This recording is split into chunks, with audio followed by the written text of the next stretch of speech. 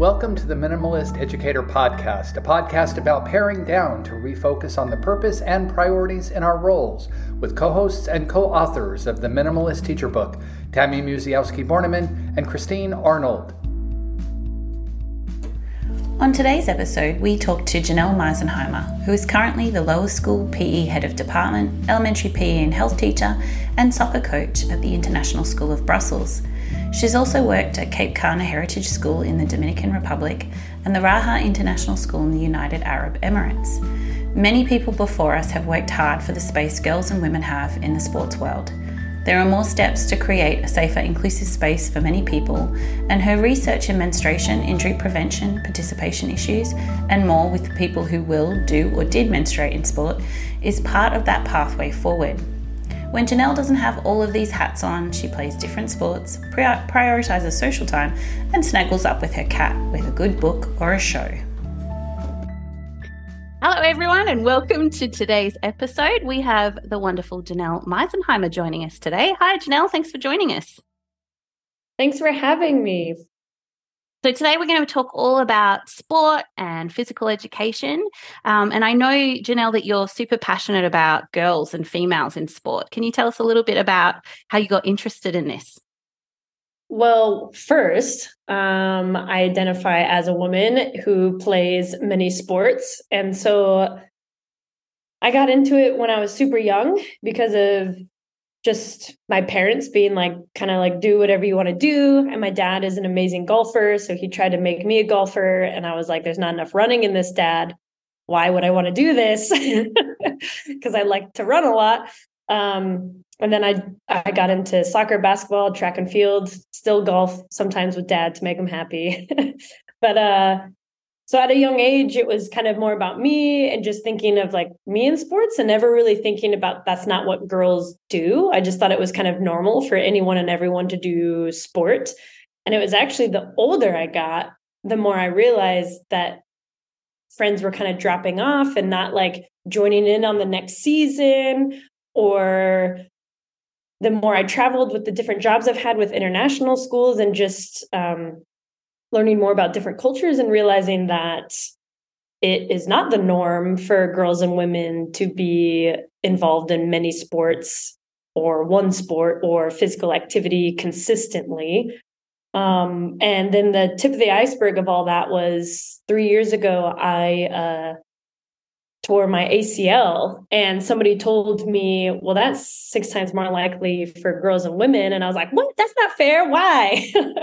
And there's just a lot that goes into that, like the play gap of girls just not being encouraged to play as much as boys. So then those fundamental movements aren't maybe developed as much. Again, it all depends on how we grow up because we're all different. And the facilities that girls and women are getting may not be as good as the boys and the men. So there's just like uneven ground, just like little things like that. I know those little things kind of sound crazy, but it adds up. And I was just more and more like, how is this still continuing? So that's how I got into that deep dive of like participation of girls and women in physical activity. So just hearing that, because obviously you're very athletic and I would not consider myself to be athletic. On team sports anyway, like I love running, that's a solo thing, or I can, like Christine and I used to run together, and we made that a big priority as part of like our lives as educators, right? Because you need outlets and things like that. So I think sometimes women in sports, whether it's professional or leisurely, maybe isn't a focus, right? Until we realize, oh, I need to like have a healthy lifestyle, so I'm going to build this in. But why is it super important then that we maybe have more emphasis and more priority for girls to be in sports? Ooh, and I know that could be like a really huge discussion, obviously, but that's like, what is it? Big question. That's actually my capstone for my master's. Oh, cool. Is going into a lot of that. Yeah, well, I'll keep talking about the like a lot of the time sports needs to be reframed for girls with puberty. Like it's not matching them with puberty and with their self-consciousness, with their bodies or their periods starting, or the language around sport isn't as inviting as it could be. Sports manship, man-to-man defense, people only talking about world events of like sports a lot of the times only about men, like the men's World Cup. I live in Europe and Belgium right now. And it's like when the men's World Cup was happening, everyone was going on and on about it. Even me, because I love soccer.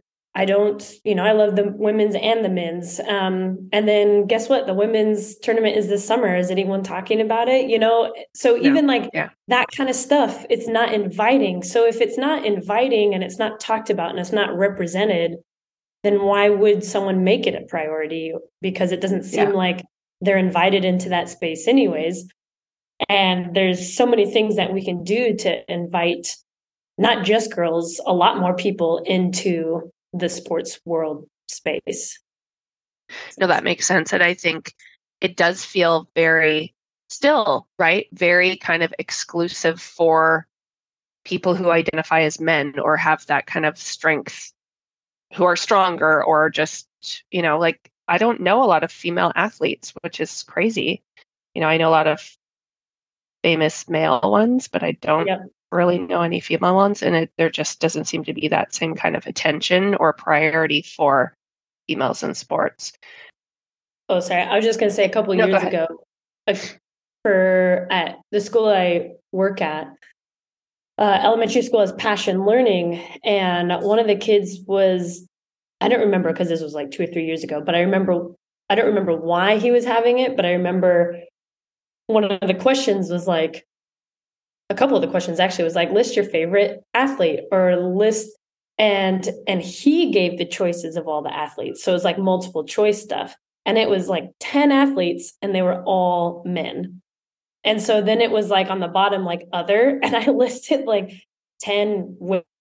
And I was like, I hope this kid's okay. And I'm not like traumatizing this kid. But then also at the same time, I was like, no, like they need to know that they're, I'm trying to even change my language a little bit. Like if I hear kids or coworkers or friends, anybody talking about any kind of sport, I'm like, oh, cool, men's or women. And that's just a subtle, like small, inclusive way to do it. Yeah, sure. 99% of the time it's going to be men, but it gets people thinking like, oh yeah, in the Premier League, Chelsea does have a women's team too. And they're crushing it right now, so just make it more inviting. Yeah, right. Absolutely. That 100% gels with my personal experience growing up. Like I loved all different sports, team ones, individual, and then like something happened in my teenage years and it was just like, none of this is for me anymore. And just kind of dropped off. And then as an adult, it's been like, trying to find your way back in somehow. So I can completely identify with what you're saying there. So obviously, like there's so much we can be doing to accommodate for girls in sports and encourage girls with sports and model girls in sports. But if you could point out a couple of main priorities there that you could choose if you were commander of the world, what would you suggest would be some good ways for us to go about this? Yeah, we've already talked to a couple with like language and just like discussions of those little things like, oh, cool, what term are you talking about? Men's or women's or whatever. And then I would also go into increased knowledge and education in body literacy for the girls, like just normalize that once a month, they're going to be having a period and they could be in a lot of pain or discomfort with PE or with sports, and just normalize it, create a space where it's safe and have compassion for them and not just the suck it up attitude or the sit out attitude. I feel like those are like the two options that we get: suck it up or sit out.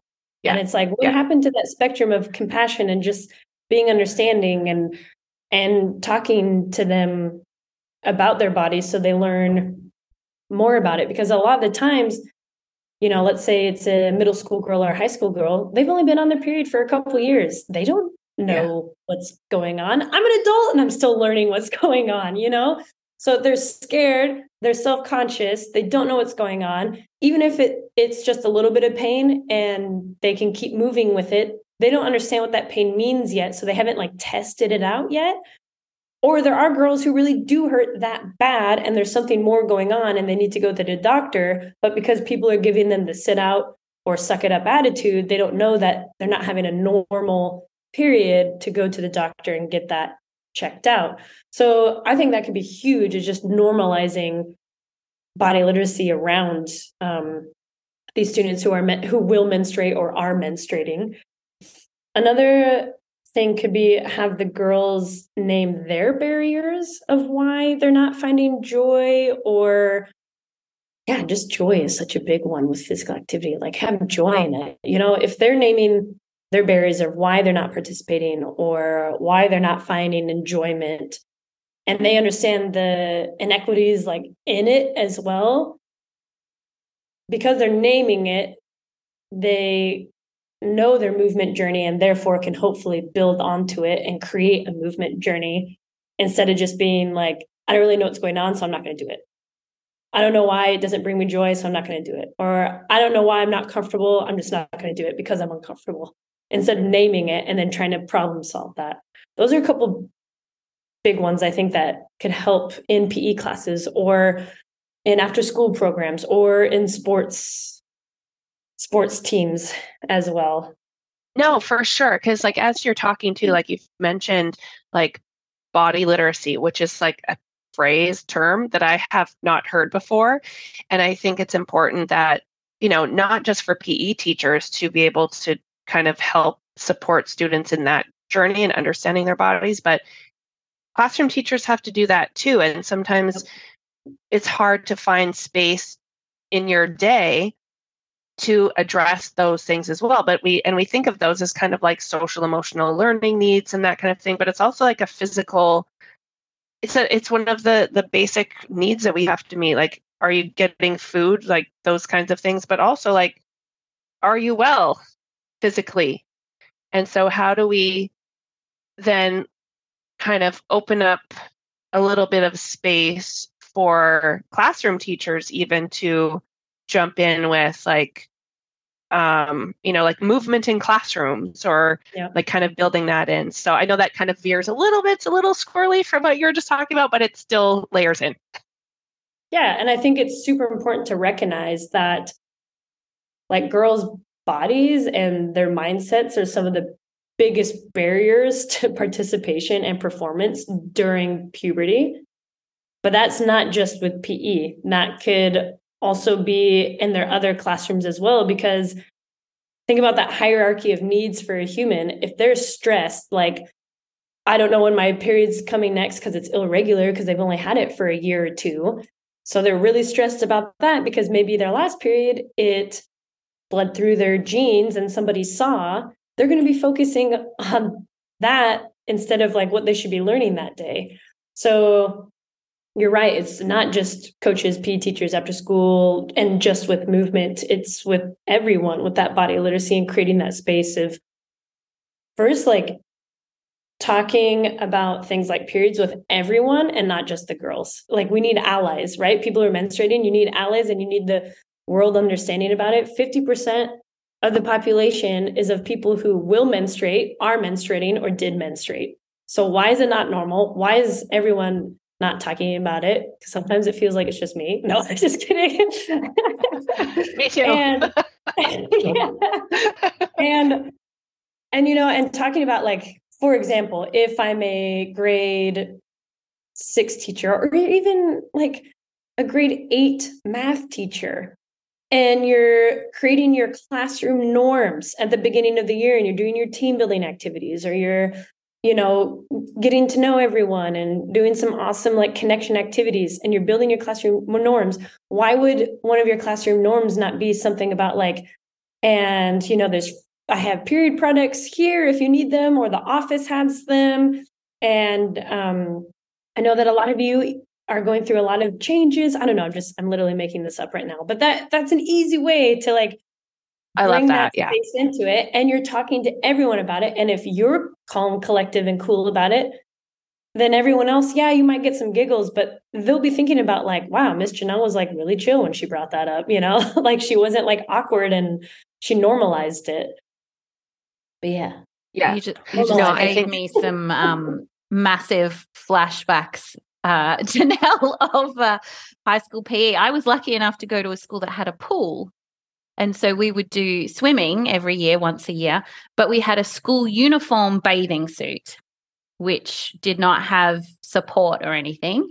And then we used to do, like we'd swim a couple of laps and then get out and run around the pool or skip around the pool or do jumping jacks. And the mortification for the girls of wearing this school provided bathing suit while running and jumping in a bathing suit, like it, horror memory for me. And just traumatizing for sure. And it's all rooted in the history of PE. Like PE was created for military, like getting boys and men ready for military and war. So a lot of that is rooted in a lot of movement and thinking of uniforms of just like a uniform for a boy, like, oh, here's your t-shirt and shorts, like go kind of thing. Yeah. Yes, they have during puberty, they have, things to worry about as well. But like with girls, it's period. It's, oh my God, like now I have boobs. And no one's told me about sports bras, like, and I don't know what kind of sports bra to get, things like that. And that's something to have of like thinking about effective strategies of like creating that space and like supporting girls is let them have a say in the uniform. If you have a sports uniform or a PE uniform or the swimsuit for your school, whatever, we're not the ones wearing it. Why are we deciding what the kids are wearing? Let them have a say. Give them, if you want them with a couple of choices, that's fine. But the kids can like vote on the choices and you compromise and you meet in the middle. I don't get it. Yeah, for sure. It's one of those decisions that as educators, we shouldn't have to make, right? So we already make tons of decisions every day. Why don't we let them decide what's appropriate to wear? Or we can decide the appropriateness, right? But here's your couple of choices within that.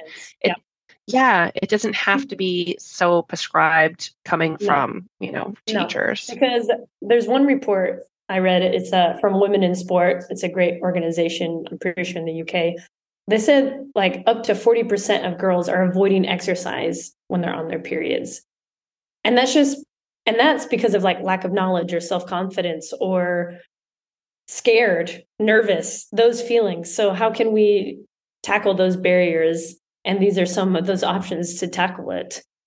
So thinking about then, like, there's actually, like, just talking through this, there's a lot more to it than I even thought. Like, I always think about use of language, but then like you're talking about the body literacy and like how we can, it's all tied around our education of it, a lot of comfort level with teachers, finding a space in our day to like address things. But we know that we're dealing with people, right? So we have to put people first because that's why we're here. But if we think about like, because that is quite a bit for teachers to think about. So if we think about like principles of minimalism, how can we kind of generally apply that within physical education to kind of promote a more focused and meaningful learning experience for students? Like you said, we're dealing with people. So then what comes first? Their needs. And if their needs are part of the culture and it's a part of the school's culture, so it's not just one PE teacher, like, here's period products and let's all talk about it a little bit. And it's like the whole school talking about not even just this, other things that make people feel included and things like that. If it's a part of the culture and the norms, isn't that minimalism? Because you don't have to keep bringing it up and creating it over and over again because it's just there. Absolutely. Right? Yes. Like that's my thought. That's my thought on it. Yeah, for sure. And just prioritizing on what helps our students like feel seen. And if they're feeling seen and they're feeling more comfortable, they're going to join in on that community. And then they're going to be feeling better. There's going to be less discipline issues, if that's what people think it is. This girl's sitting out and not doing anything. Yeah, because she's freaking scared that she's gonna have like blood all over her shorts. That's not a discipline issue, like, so yeah, Absolutely. just adjusting, like, to be student centered and making it about them. Like you said, like, we're dealing with people, right? Yeah. And as you were saying, Tammy, it's in there amongst those basic survival needs. Like, are you fed? Do you have shelter? Is your body okay? Like, are you well? Yep. Like, how do we expect all of the other academic learning to occur or socialization to occur if they're not well within their body? Absolutely, for sure. Yeah. And girls aren't born underconfident. No. Right? They're being held back by gender stereotyping. So it's not about fixing the girls. It's about fixing the system that the girls are in. Yep. Yes. Mic drop moment. I love it. Perfect. I love it. I mean, I could talk to you about so much more stuff, Janelle. I know you're very passionate about education and females in sport as well. So we could keep chatting. But what we do like to ask of our guests before we let them go is our pair down pointer. So we like to, it doesn't have to be physical education related or sports related. It can be something that you use for yourself in your life, but just some sort of tip for people about how you can prioritize or be efficient, a tip, a motto, a strategy, anything like that. I think the last couple of years, because this is my 10th year teaching, but 12th year like in education. I think the last couple of years I really focus on less is more. And what I mean by that, for example, sorry, it is PE examples, but sometimes doing the same activity a couple more times, but it's with a new partner. And the kids, I talk about it with them because it's about like getting to know the people around you better. And we call it anyone, and just like partnering up with anyone. And so sometimes, because I used to think, I have to do this, I have to do all of this, I have to like do this lesson, and then this build up, and then this reflection, and then this. Yes, I still need to do all that, but why can't I have it be like part 1 on Monday and part 2 on Wednesday, and draw that out a little bit, and we're just breathing a little bit more and enjoying each other's company more. So sometimes that like less is more, that has been great. And I feel like I've gotten to know my students a little bit better because of things like do the activity a couple more times, but with a new partner, or having the kids think of something to do and not having me think of it all the time. So that's been a big help the last couple of years. Yeah, absolutely. It doesn't always have to be us deciding and directing everything all the time. The kids are very capable of helping out with that stuff for sure. Yeah, I tell them all the time, like, this isn't my classroom, it's our classroom. So I'm not going to be making all the decisions. I'm not going to be the one talking all the time. Like, we're going to plan together, we'll compromise together. There will be some things that are non-negotiable, but there's going to be a lot that's negotiable. And I think that that's just taking a weight off as well, because then it does really feel like it's our classroom, and then it's like not all on me. Because when I was first starting teaching, that's how it felt. Mm-hmm. Yeah, absolutely. Well, thank you so much, Janelle. Is there anything else, Tammy, you wanted to ask before we let our wonderful guest go? Well, I kind of don't want to let her go because I want to keep talking. But no, it was a really great conversation and just had me thinking about a lot of other things. So thanks for being with us today, Janelle. Thanks for having me and letting me talk about periods. Of course. Yay. Thanks, Janelle. Today's episode was brought to you by Plan Z Professional Learning Services, forward-thinking educator support. Find out more at planzplservices.com. Be sure to join Tammy and Christine and guests for more episodes of the Minimalist Educator Podcast. They would love to hear about your journey with minimalism. Connect with them at PlanZPLS on Twitter or Instagram. The music for the podcast has been written and performed by Gaia Moretti.